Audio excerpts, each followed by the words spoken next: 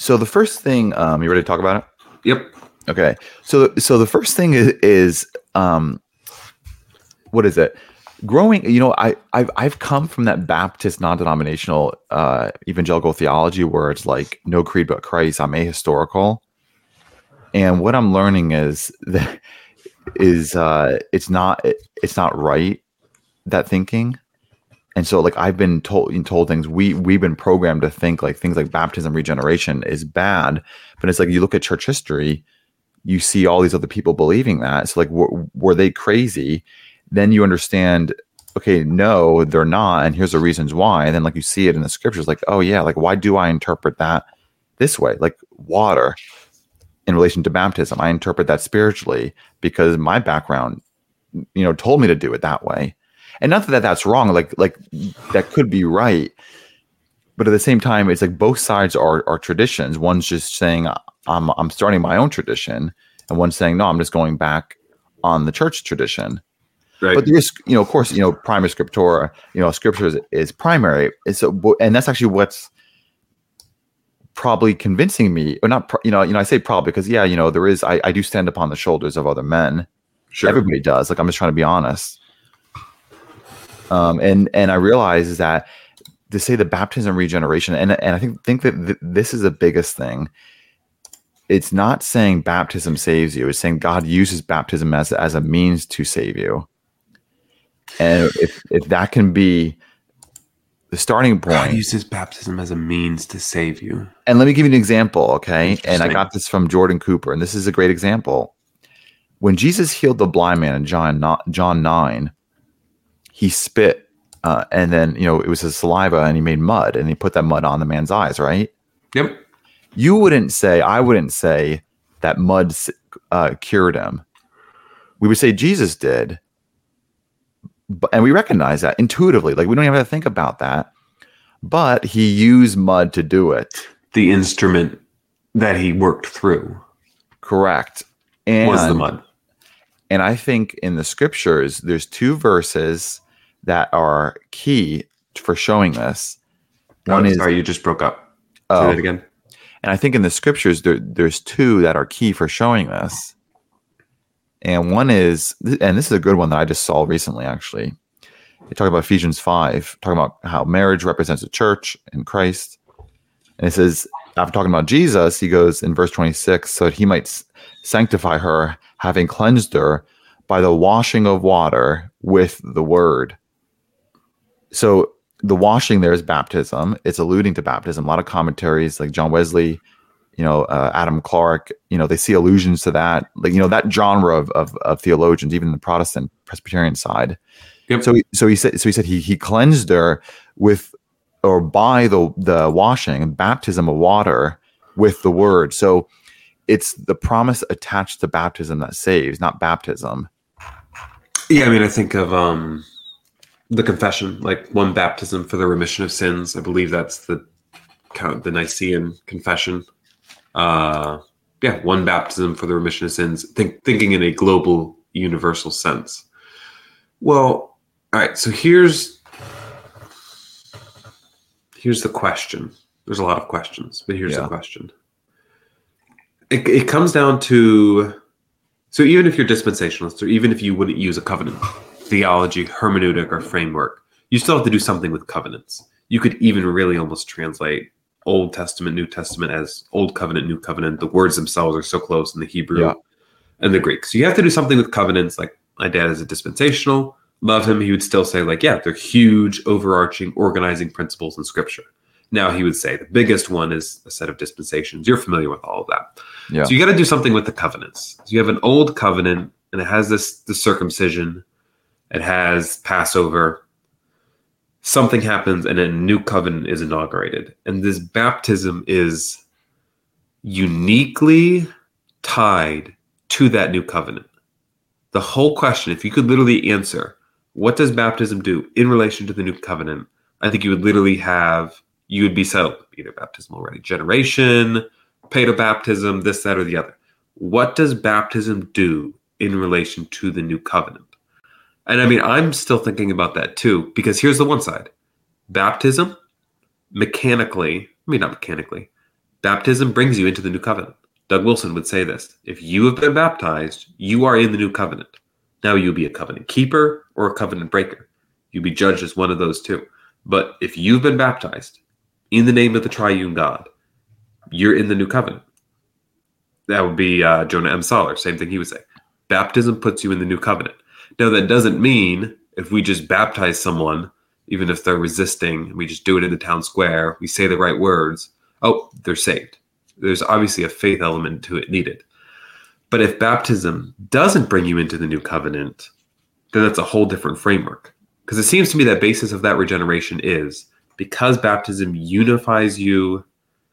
This is the tough part. How can you be united to Christ but not have the benefits of union with Christ? But if baptism unites you to Christ through the new covenant, where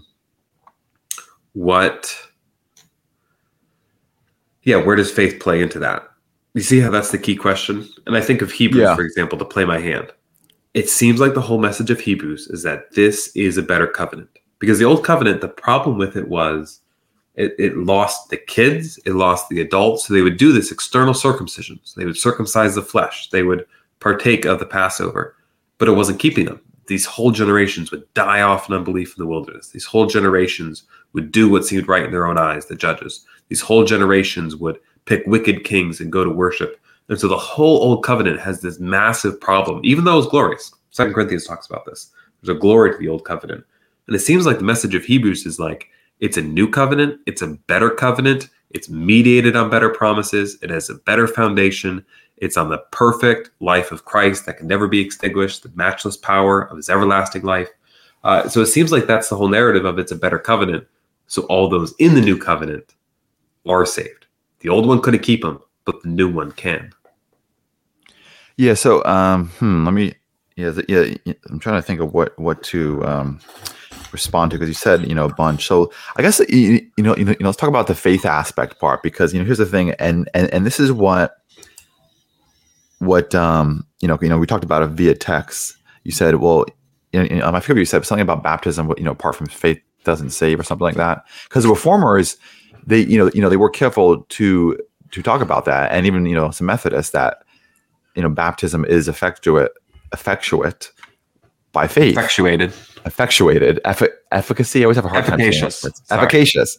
Or the efficacy. We're both stupid. Yeah.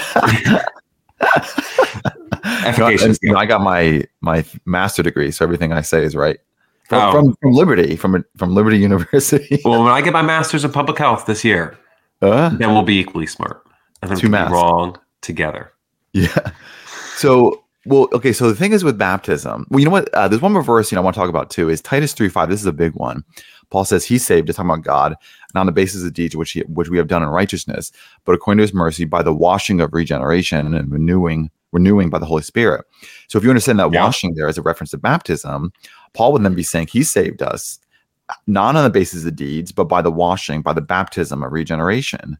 So even if that's not a hard physical aspect of baptism, like I don't believe that's a hard thing of baptism, like that's always by baptism, but at the very least there's a strong correspondence to it. Paul then would be saying God saved us not on works, but by or through, as a means of this. And so then it gets into, okay, well, is that apart from works? Is that just what's the Catholic term, ex operato or whatever? Ex opere operato. It works because it works. Gotcha. So I believe you do have to have faith, but then the question comes into, okay, well, what about infants? Well, I don't think they can't have faith, but they can't also not have faith, because if we're saying that there's a condition for salvation, which we are, which is faith, including baptism. Baptism is a efficacious for those who have faith. Amen. But also, what about infants, though? When we say, well, they can't believe, well, I would also say, well, they can't also not believe. So if baptism is signifying the thing, there's a thing and the thing signified. In baptism, if there's an objective grace being communicated to the infant, yes, he can't believe, but he can't also not believe. So he can't reject that grace. So I would say that there is something effectuating, being efficacious to that infant by baptism, but that he cannot reject. isn't faith a positive declaration? So like at our church, we do a liturgy and we confess sins. So that's confessing what we are. And then we confess not just our sins. We don't just say, I'm a sinner, I'm this, I'm that. We make a positive confession of Christian faith. So we confess the Apostles' Creed. I believe in God, the Father Almighty. I would say faith. Now, here's the tough part. The 1689, which I hold to, does affirm that the Spirit can regenerate infants outside of the normal means. So individuals that would be like severely handicapped. Doy. Talk. Yeah. Me, when I get to my biostats midterm. Sorry. Individuals that are too young, that die, infants that die in infancy, individuals that are too handicapped to articulate those things. They can be born again and given the gift of faith. So that's the tough part. But faith does seem to be a positive confession. It's knowledge, knowing who God is, trust or assent. So not just knowing who God is, but saying, I believe that, and then trust. So I know God is real. I believe he is real. That's a personal confession for me. And then I literally trust in it. So not just, yep, that's true, but I'm not going to trust this airplane enough to go on it. I trust that. I know it. I agree to it, and then actually trust it. I don't think an infant can have that, short of a supernatural special grace given, again, for elect infants. 1689 says, elect infants dying in infancy. Somebody who has Down syndrome who literally can't understand what's being said. I know some individuals can, but like someone severely mentally handicapped that couldn't articulate, couldn't understand those things. So I would say an infant can not have faith because there's not a positive articulation of Jesus is my savior. I don't, yeah, but, well, you know, just to go back to infants dying in salvation, do you believe only elect infants go to heaven? I'm not trying to argue that. I'm trying to understand. I don't know that all do. Okay. Well, because the elect ones do. Gotcha. Well, so, you know, this is the thing, because a lot of people, especially in the Baptist non-denominational world, they'll rightfully, I think all infants, regardless of baptism, go to heaven. But, you know, we don't have a problem saying that, right? But what we're also saying is it's apart from that actual conscience faith. So does that mean it's a work salvation? Or are we saying that God can work through means to regenerate an infant? I would say, yeah. Yep. So it's like, why then is it a problem for me to say in baptism they're regenerated? But, you know, I can't say that, but I can say, oh, when they die, they're going to heaven. Well, they're also a sinner, so that means God has to wash away, atone for their sins, regenerate them. Why can I say this in death, but I can't say this in baptism? I'll tell you exactly why. Because one assumes just because I do a thing, something spiritual happens. The other one recognizes the mystery. So the proof text for that elect infants can be regenerated is John 3, where Jesus says the Spirit goes when and where it will, where it comes from, no one knows. In the sense that the Spirit does a work that we can't pin down. Like I can't say, if we play these 3 songs and repeat this prayer, the Spirit will be here and save people. The Spirit comes and goes as it will, says Jesus to Nicodemus when he meets with him in John 3. But when I say, oh no, actually, baptism is this tool that if said with the right words, and this is Catholicism, even if you hold to it, you have to admit, the right words, the right people, the right place, I managed to achieve something spiritual. And I think that breaks, like this world we live in, the physical one, it is mechanical. I do X, I get Y. But the spiritual, it isn't. Well, I don't actually it's not like that. I don't actually think that's correct. So sacrament, what is it, like a root word means mystery? So, you know, you could say there is a mystery. And so it's not voodoo, it's not magic. It's God working through ordinary means of grace. And it's funny that you mentioned John 3. Actually, I got him now, guys. Stop the count. He's done for. Oh, he's like Joe Rogan. Oh, he's hurt. Oh. So, you know, because I want to talk about this, and this is a huge one for me, actually. So I'm going through the Gospel of John. I just finished all the Gospels. Oh, I am too. Oh, yeah. So I just finished John. And this is a big one for me too. And so is the water in John 3:5, the same verse, the context that talks about the Spirit blows where it wishes. John 3:5, Jesus says, truly, truly, I say to you, unless one is born of water and the Spirit, he kind of entered into the kingdom of God. Now, some will say and argue, well, that water is metaphorical for the washing that God does for us, which, okay, that's credible. Like you're not an idiot for saying that. Like, I don't think, oh, sure. I understood that for years about that. But here's what got me. Okay, so one, baptism regenerationists will argue, see, the water there was physical. That's baptism and the Spirit. You could argue there's water, there's a physical and spiritual, and both. And Jesus is saying, unless one is born of water, baptism, and the Spirit, he can't enter the kingdom of God. Okay, but you could argue, okay, that's spiritual. And here's what got me is if you go down to verse 22 and verse 23, it says, after these things, so after talking about this, water, born again, baptism through Spirit, when Spirit blows where it wishes, it says, after these things, Jesus and his disciples came to the land of Judea, and there he was spending time with them and baptizing. Okay. Mm-hmm. And verse 23, John also was baptizing in Aeon, if I'm saying that right, near Solomon. Because listen to this, there was much water there, and people were coming and were being baptized. So I thought to myself, wait a minute.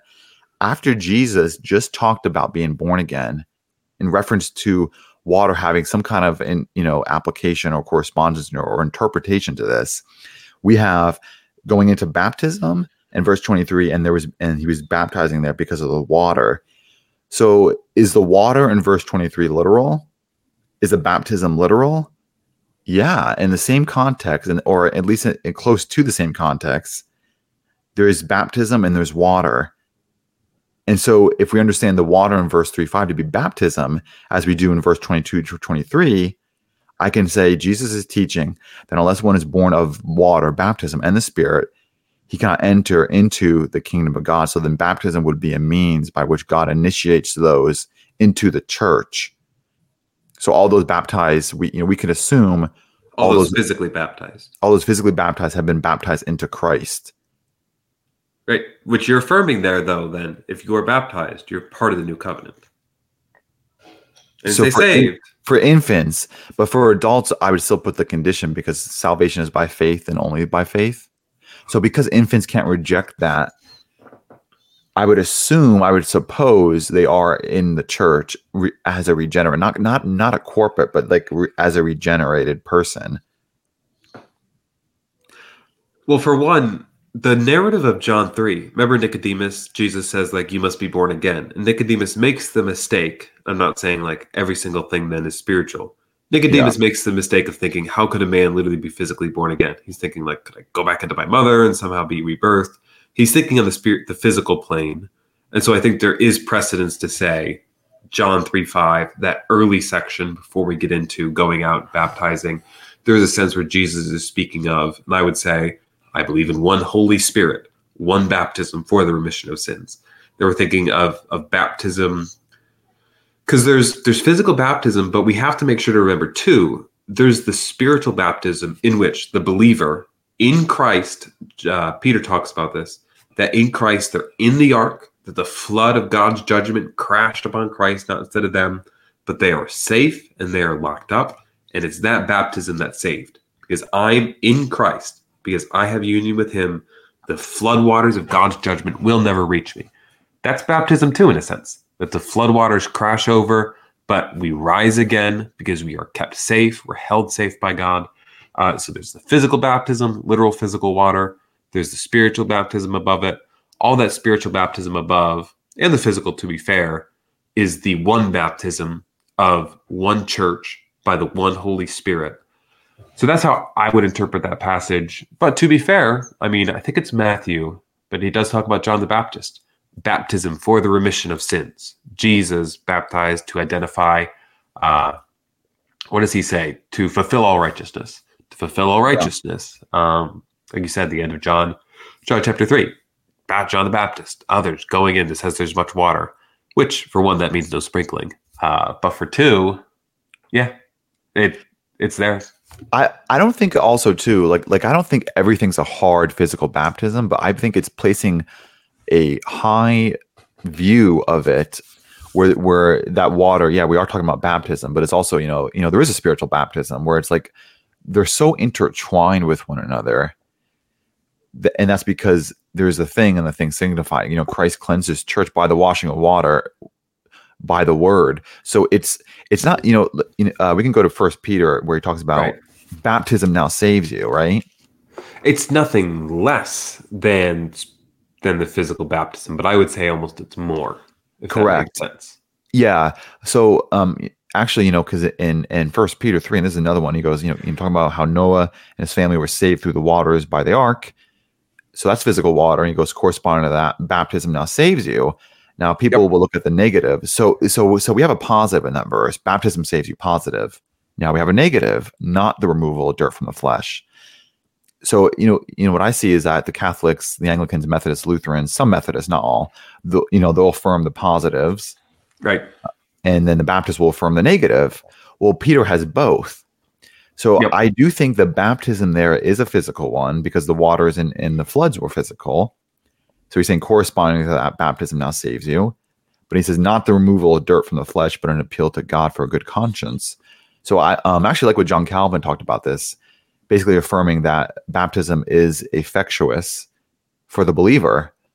So Peter was saying that baptism saves you for those who believe. So baptism as a means, just as an ark saved them through the water, so baptism saves us through that, but it's through the appeal of a good conscience to God.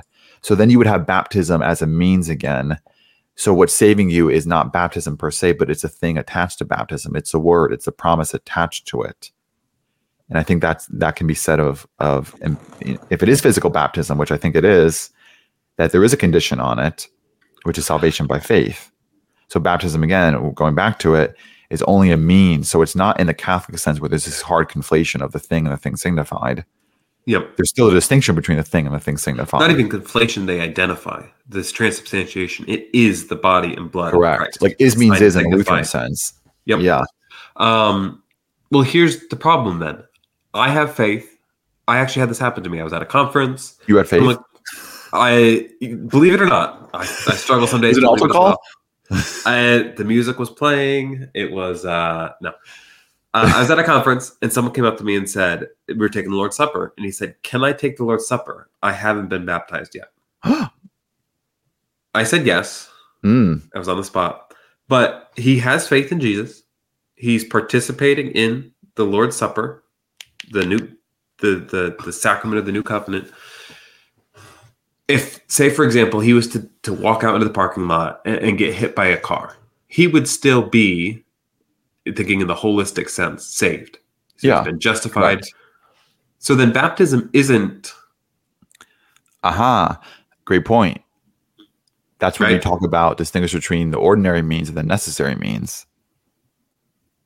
So you're saying ordinarily, because I'm assuming he's now been baptized, ordinarily that faith is then confirmed and that baptism is the means by which he's inducted into the visible church? So there are the normal means of grace and the necessary means. So the necessary is if you're a Christian, okay, and you have faith, or if you come to faith in Jesus, you're saved, right?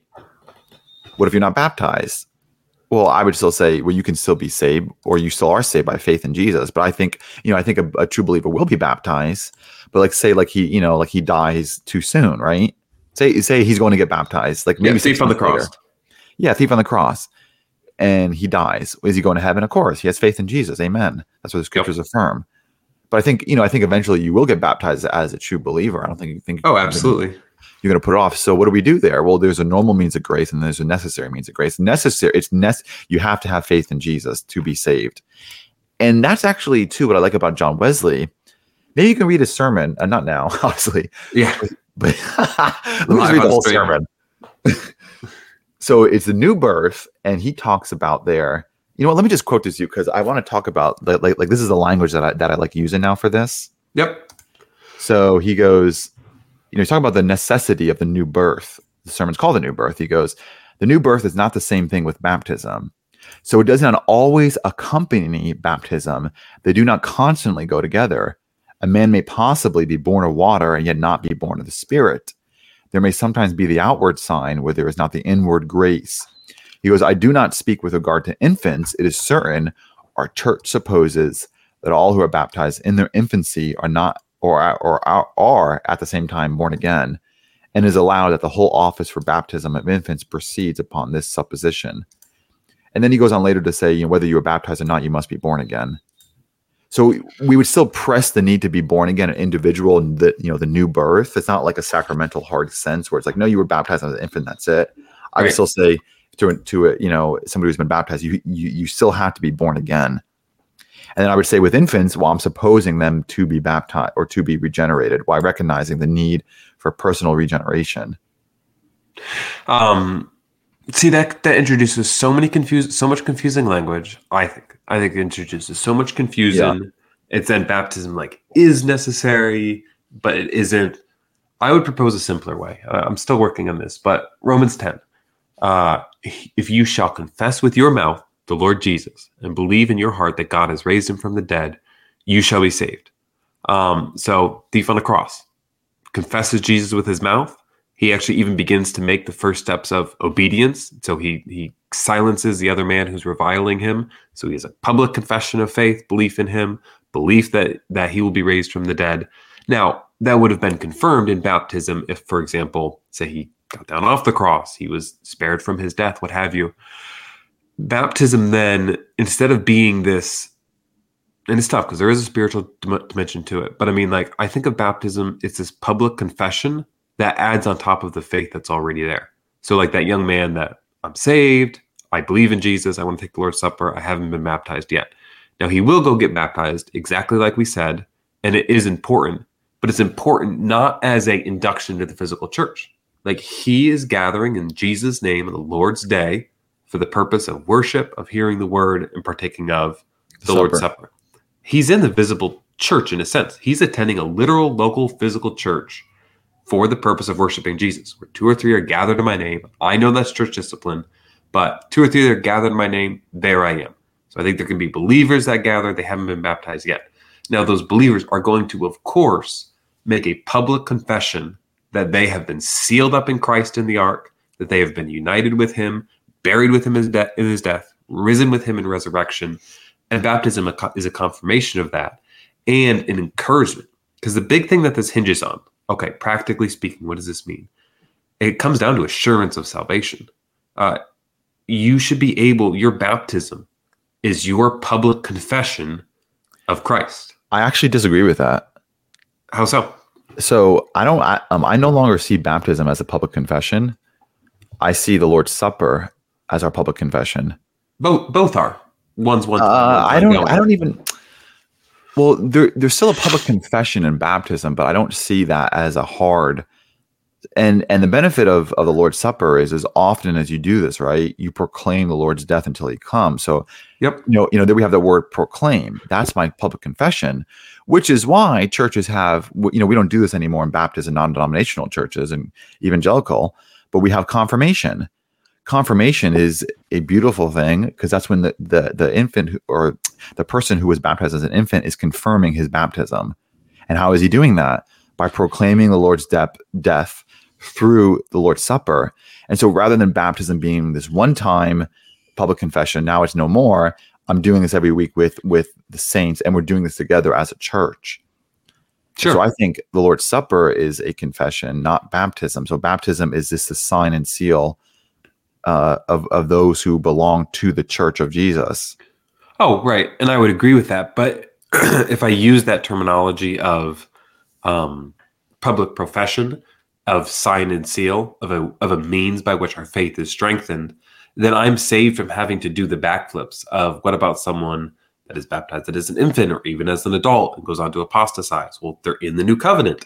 If they're in the new covenant, then are they technically saved? Aren't they this? Aren't they that? I get out of all the difficulty of defining the physical church, of baptism regeneration. I lay them out simply. They strengthen, they confirm, they confess our faith. God has given them to us. We witness baptism. We ourselves are baptized once. Every week we take the Lord's Supper. That seems to me, and more so I'd say the Bible seems to say, that corresponds better to the simple, almost childlike faith that we should have and that we are demonstrating. But I think baptism, though, is the easy way to distinguish between those who are in Christ. Like Paul in Galatians 3:27, he goes, "For all of you who have been baptized into Christ, have clothed yourself with Christ." And he says, even in Romans 6, he goes, for as many of you, what does he say? I'm just going to go there real quick. Many of you has put on Christ. As many of you have been baptized into Christ have put on Christ. So this is distinguished. So, you got two baptisms there, right? Baptized into Christ, have been put onto Christ.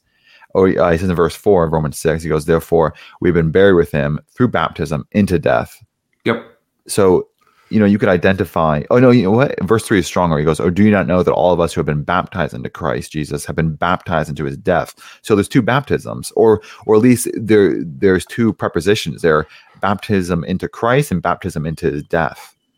So you could say all those baptized, which is what, using the language of John Wesley, our church supposes all infants, not adults, by the way, all infants are regenerated. So I would say Lana, my daughter, she was baptizing. I'm supposing that Lana, by baptism, is belonging to the church and is regenerated. Here's the logical problem with that, though. Logically, then, there'd be problems with this, but logically, then at a hospital, it would be beneficial in some spiritual dimension to baptize all infants that are born, even to unbelieving parents. So if she is regenerate, and you assume that on the basis, not that she has two holy parents, but on the basis that she was baptized in a Bible-believing church in the name of the Father, Son, and Holy Spirit, if we're going to assume that, then logically, especially if that's a means of regeneration, then logically we should baptize all infants as much as people will let us do so. Yeah. And I know there's problems with taking that to its logical conclusion. Right. But if it really is that powerful, if it works in that mechanical ex opere operato sense, if it really does regenerate in a true church, in the name of the Father, Son, and Holy Spirit, every Sunday, every kid that's been born that week, we should, in a Christian nation, bring them in, versus a Baptist, and then even rejecting the baptismal regeneration aspect. We would say, well, that doesn't do anything literally in and of itself. But when it's united with faith, it's a confirmation. It joins, it's been described as in baptism, the one joins the many. And in the Lord's Supper, the many are joined into one. We partake of one cup, one bread. So it's faith that the one joins to the many, the visible church. I don't have that problem saying logically, we probably should baptize all of them. It would be at least somewhat beneficial. Yeah, I thought about that actually the other day, and I do got to think about it more because, what do you do, right? Like say like an unbeliever comes to me, hey, I want to get my kid baptized. I say, great. Are you a believer? No. Well, not really. Or I kind of put two together after talking to them. These people aren't really Christians. Sure. What do I do? I mean, that's I don't know that adopted kid. Like say the kid is adopted at birth. Neither of his birth parents are Christian, and these parents have adopted him. Well, their faith, does it make him holy? Is it biological? Is it whoever serves as the parent? Because then especially, again, Christian nation, unlimited power, we should take all kids that are born to atheists for the good of their soul. But let me fire back on you, though, actually. Go ahead. Yeah, so I'm going to fire back. And this is not to, to knock you. So you hold to several things. One, covenant succession. Mm-hmm. But even if you don't, the Calvinists, like Calvin, taught that, what is the Westminster, that baptism, that what it promises, the thing signified, is effectuate for God's elect. And I know not all Calvinists hold to this, but they hold to regeneration before faith. So it's not, I feel like if you hold to these things, you at least should allow, baptism, infant baptism does regenerate. And especially when you have covenant succession, where it's like, I'm assuming, and I get what you mean by that. I'm assuming my child, because God works through means, through godly parents to bring about the salvation of his elect. I'm assuming he's elect, which again, I get, like, I'm not knocking you for that. Right. It's almost like it's not much different from me saying I'm supposing Lana, my daughter, because she's baptized, is regenerated because of the scriptures. Like, God works through means. Like basically, like what's the difference? Right. There's a means that God's apportioned, whether that be. And isn't that interesting talk? You think about it, baptism, regeneration versus covenant succession. It's like there is a lot of overlap almost. Yeah. Like basically, a covenant succession is a Presbyterian form of baptism regeneration. It is, but here's what it allows for. It allows for a gap of time. I'm not even saying, like, I don't know, my son is 2.5. Is he regenerate? I don't want to say I don't think so. I'm going to say, at least at this exact moment, I don't know. I would baptize him, Wes, if he's 2, because here's the thing too: your son's not going to reject Christ, and that's the thing I don't like about Baptists is that they'll put it off and they'll say, "Oh, he has to earn it almost." Well, the faith. No, not earn it, but make a credible profession of faith. But like, where's that in the scripture? You know what I mean? And again, like, I'm not trying to knock the same place as age of accountability, because if you think all infants are saved, regardless, you have to baptism. Yep, you have to get over the age of accountability. Is it at 2? Is it at 3? Is it at 4? Is it once they learn English? I would like English and Spanish. Is it earlier? Yeah, no parla. yeah. Oh, you just increased it. And I remember my parents at like 8 years old, like, you're past the age of accountability. You're accountable to God for your own actions. That one's not biblical either, the age of accountability. Well, I actually think it is, but I think where? Age of accountability? Yep. Deuteronomy 139, Isaiah, let the little children come to me. God acknowledges that infants, like in Deuteronomy 1, I think this is the strongest. God told them, your infants can go into the promised land, but not you. He goes, who have no knowledge of good and evil. So here we have God confessing, they have no knowledge of good and evil. I'm going to let them in, but not you. Why are they allowed in? Because they didn't commit these sins and they have no knowledge of good and evil. And the promised land is a picture, we know that from Hebrews, of heaven. I think that's probably the clearest. And then you have Ezekiel, the son won't die for the sins of the father. That's even encoded in God's scripture in Deuteronomy 24:6. Jesus says, let the little children come to me. I know, he's using them as a picture for God's children, but he also physically blessed them. So I think if we add up the systematic reading of scripture, it's super easy to say, yeah, infants, they go to heaven. Like, it's not a stretch. It's so easy, I feel like. Is sin metaphysical or ethical? It's there's sin and actual sin. So it's both. So, and that's important. Ethical and metaphysical? If by ethical you mean, is it existing as a state prior to what I actually commit? Is that what you mean? It's big language. Man, ethical, I know. It's ethical component in that, so like Augustine conceived of sin as non-being. So if you think of God as the highest, perfect, most blessed being, and us as lesser beings, sin is the farther we fall away from participating in that divine being. Versus Calvin, Van Til, conceive it on ethical, it's like what I do. So it's not just this lack of being that sin is, that when I indulge in sin, I become even less human, participate less in the light of God, so much as I do a thing that transgresses my covenantal responsibilities, be that covenant of works, be that covenant of grace. I think because, side note, I just recently learned that the Greek Orthodox doesn't believe and hold that distinction between sin and actual sin. It was that J. Dreyer guy. Yep. Which I think is absolutely, retarded. Of course, there is sin and actual sin. What do you mean? Like sin exists without sin being actually committed? Correct. Like sin is being.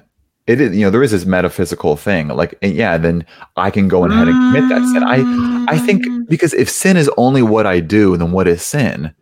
Like it's kind of like, saying love is love, sharp is sharp. It doesn't make any sense. And the Bible talks about our nature being children of wrath. And it talks about us committing sin and disobedience. To conflate and just reduce that only to what we do, because God warned Adam before he committed the sin, don't do this. So sin exists. The possibility existed. Then Adam went and committed that sin. So you have to, even there, you have to maintain the distinction between sin and actual sin. But sin is it's not literally this thing, even in spiritual terms. Like, it's not this object or this person.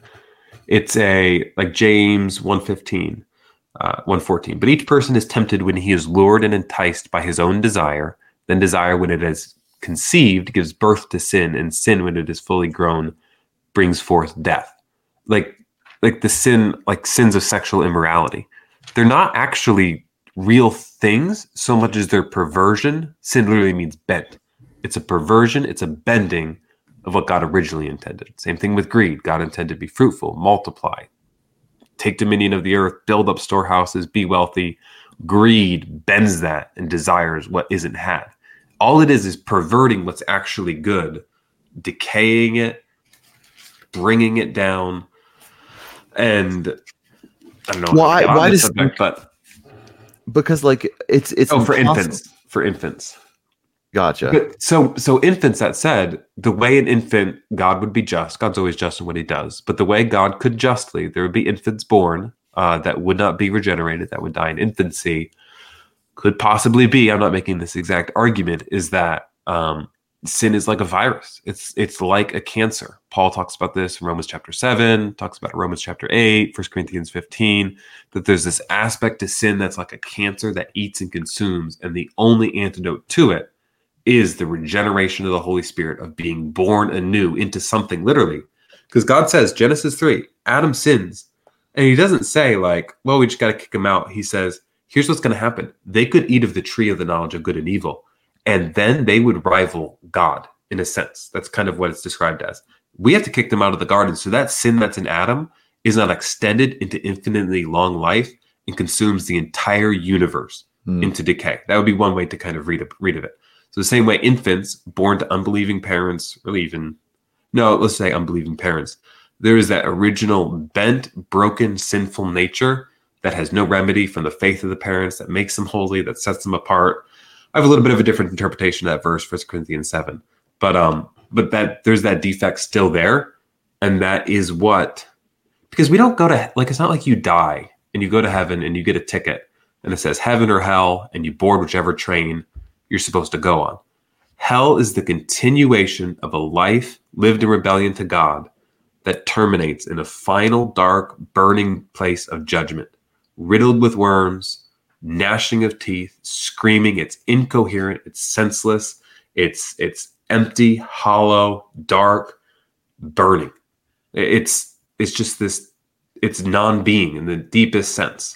I don't think it's non-being, actually. Not non-being, not like annihilation. How very Tim Keller of you. Tim Keller?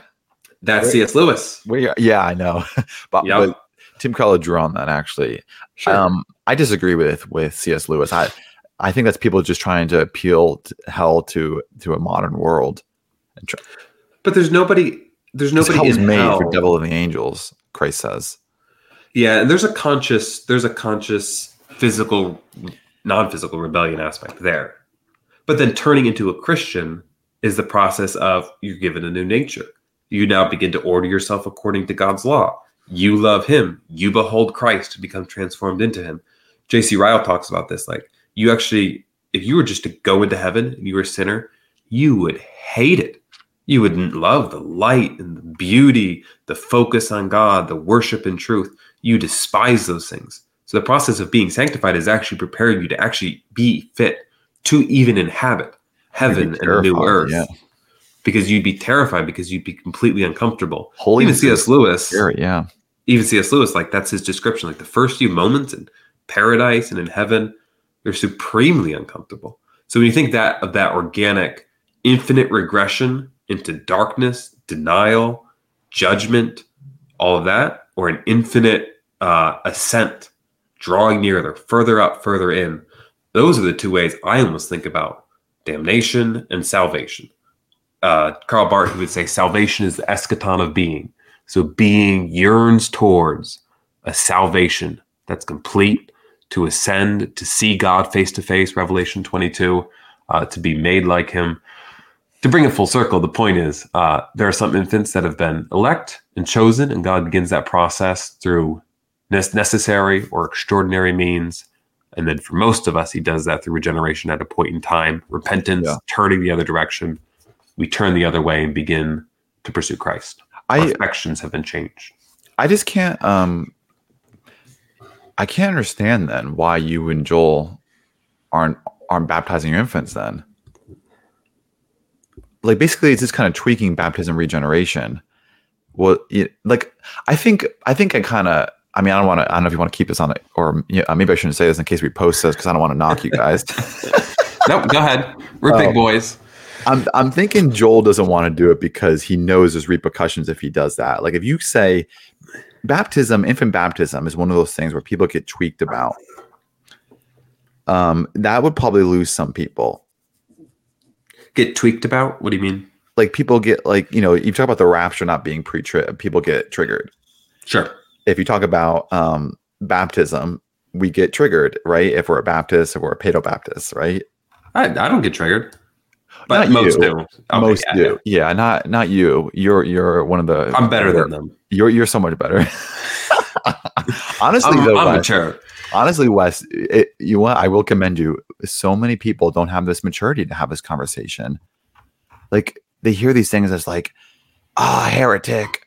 This is works, and it like even that attitude alone. Like I'd rather you be like somebody be like you. And be like, yeah, okay, it's not heresy. It's not works. And that your typical, like I was listening to Ali Bestucky. That was your first mistake. Whatever you're about to describe to me, you already messed up. About what? Listen to Ali Bestucky. Oh, honestly, I know. But anyway, I was listening to her debate Candace Owens' husband on Catholicism, and she's talking about the Reformation.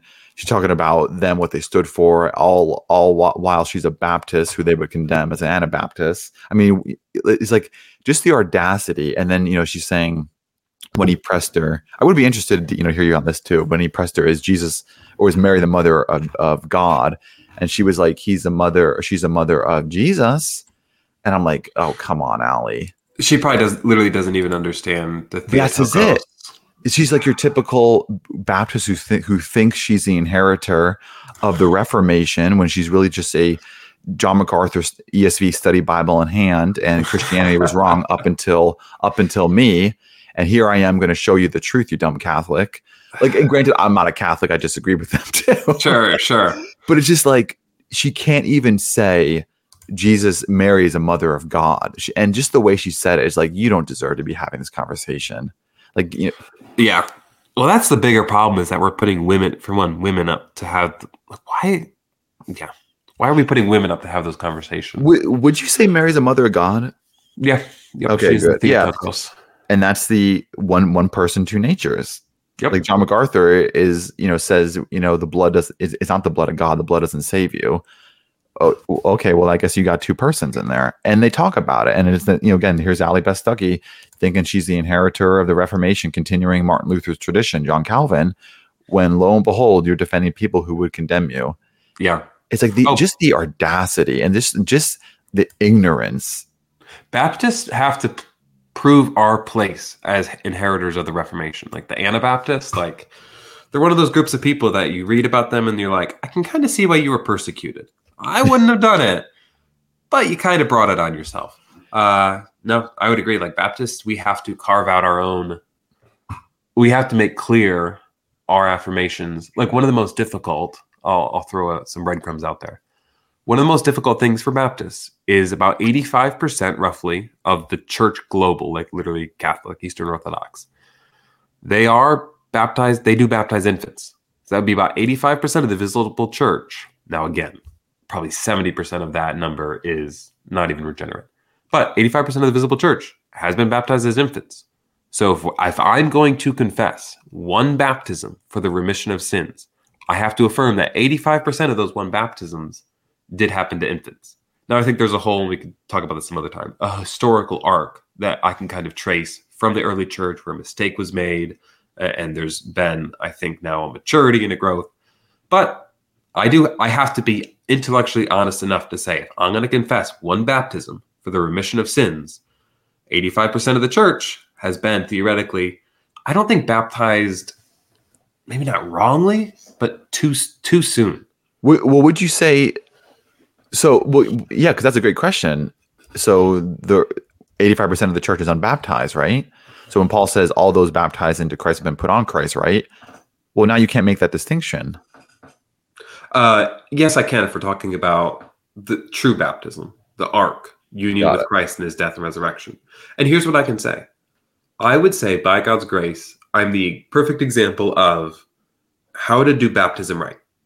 Maybe not perfect, but I grew up in a Christian home, And I probably was a Christian, but it was never my own in the sense of like, I think I actually believed those things. It was all parroting for family and for the culture I lived in.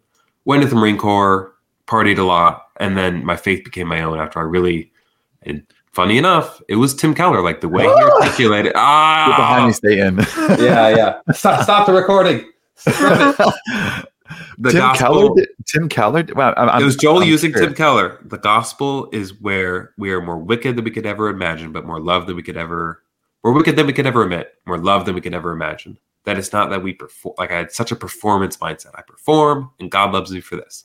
I do the things that He doesn't like, but I keep them kind of minimal. I had that framework, but I was like, no, you are wicked, but God loves you despite that. That was what changed me. But anyhow, so then I was baptized before becoming a member of the church, Joel's church at the time. Baptized one time as an adult, and now for one, I remember it. So if I didn't understand this early on in my life, but if I ever like doubt my salvation, for example, I can look back and say like, oh, I remember my baptism. I remember being baptized. That's something that I get to have. Like if I baptized Owen now, he wouldn't. I was baptized. I understood it. I knew what baptism was. And so 85% of the church, I would have to say it's a real baptism. It is a real sign and seal that an individual, at least externally, has a union and attachment to Christ. But I think it could be done better. That the Bible prescribes a better time for it. That's interesting. So would you say, like Lana, she comes to faith, 8 years old, say. Mm-hmm. Does she have to? So she, she's not going to get rebaptized because that's how I'm raising her. Nope. So would you say that was a valid baptism? Yeah. That's strange. I don't think most Baptists would say that. It's valid. Like wine and grape juice at the Lord's Supper. Should it be wine? Yes. Are millions and millions of Baptists literally not taking the Lord's Supper every Sunday? No. Now it should be wine. It objectively should be. Yeah. But I'm not going to go so far as to say that it's not. Yeah. That they're literally not taking it. Because God recognizes our weaknesses, like Moses, like this, because of Moses, the hardness of your heart, I allowed divorce. Divorce is terrible. He did allow it because he knew their hearts were hard. Well, because even with Lana too, or my kids, like I'm not raising her to be a Christian. I'm raising her as a Christian. It's like why not just give her baptism, right? It's like one, I felt like I didn't want to have her miss out on something good, God's grace. But it could, because even when you talk about that too, like you say like you can look to your baptism and have confidence. Even there, you're agreeing and saying that there's a thing and a thing signified. But there's also this, but it's so closely intertwined. Like, yes, the Bible does use baptism to talk about, what is it? It uses baptism to talk about, what is it? I got your text. 5 more minutes to roll. But so it uses baptism. Man, I totally forgot my train of thought. Like basically what I'm trying to say is, these things are so intertwined with one another sometimes in the scriptures where it is hard to tell. Is you're talking physically? Repent and be baptized. Spiritually? I think it does that because of baptism though, because it is intertwined, because there's a thing and a thing signified. So there's the promise attached to the word. Yeah. I mean, I think of even the Lord's Supper too, the sign, me physically eating bread, physically drinking wine, the signification, like whoever does not eat of my blood and drink of my flesh has no life in him. That Christ is our nourishment. And I think wherever possible, we default to the physical first. So we don't try to like make it all spiritual, and then some of them we try to like maybe rescue them from being allegories. I think we do try to start with the physical as much as possible. John was giving a real physical baptism now again, behind that is the spiritual, for the remission of sins. I confirm that. Same thing with like Lord's Supper, all of those things. First, it's physical. If it doesn't fit physical, like again, I can't get over Romans, I think you said Romans 6. All that are baptized into Christ have put on Christ. No, not literally. I mean, 3 billion baptized people in the world. They do not all have union with Christ. They just don't. They may have some external, superficial attachment to the trappings of the church. Hebrews chapter 6. You've been enlightened was an early term for baptism. Enlightened, tasted of gifts. You've seen the smells and bells, But actual bona fide union with Christ, yes. Or no.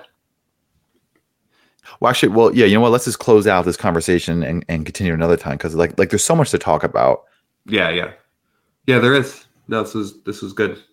I think it's really interesting, though. Actually, now that I understand covenant succession versus baptism regeneration, like if you just think about, like, that is kind of, they're so close in a sense.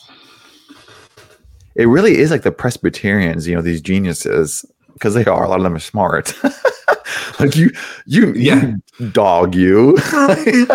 It's like you found a way to be credible in a sense by not holding the baptism regeneration. It's like, I see what you did there. Like get all the benefits yeah, there's like a genius to that, right? Yeah. It's like, oh man, like, you dirty dog, I see what you did there.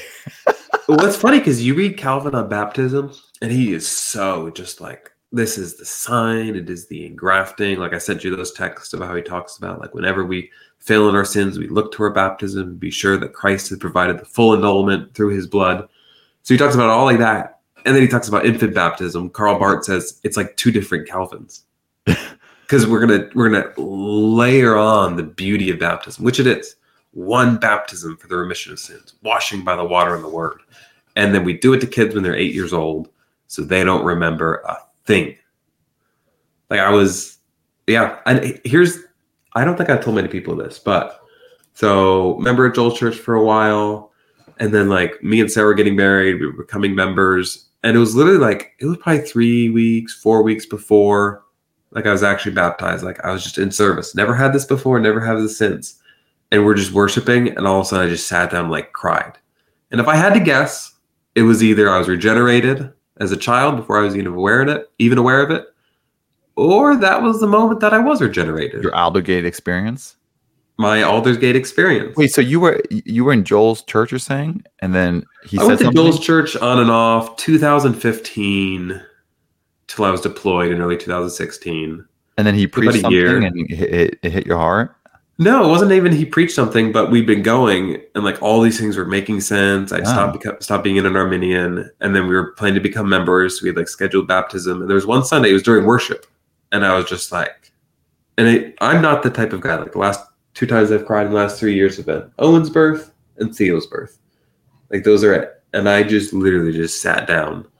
I think it was, what was the song? Jesus Paid It All. I just sat down and not a sloppy wet kiss. It was literally that moment, where like the sloppy wet kiss. This is for me.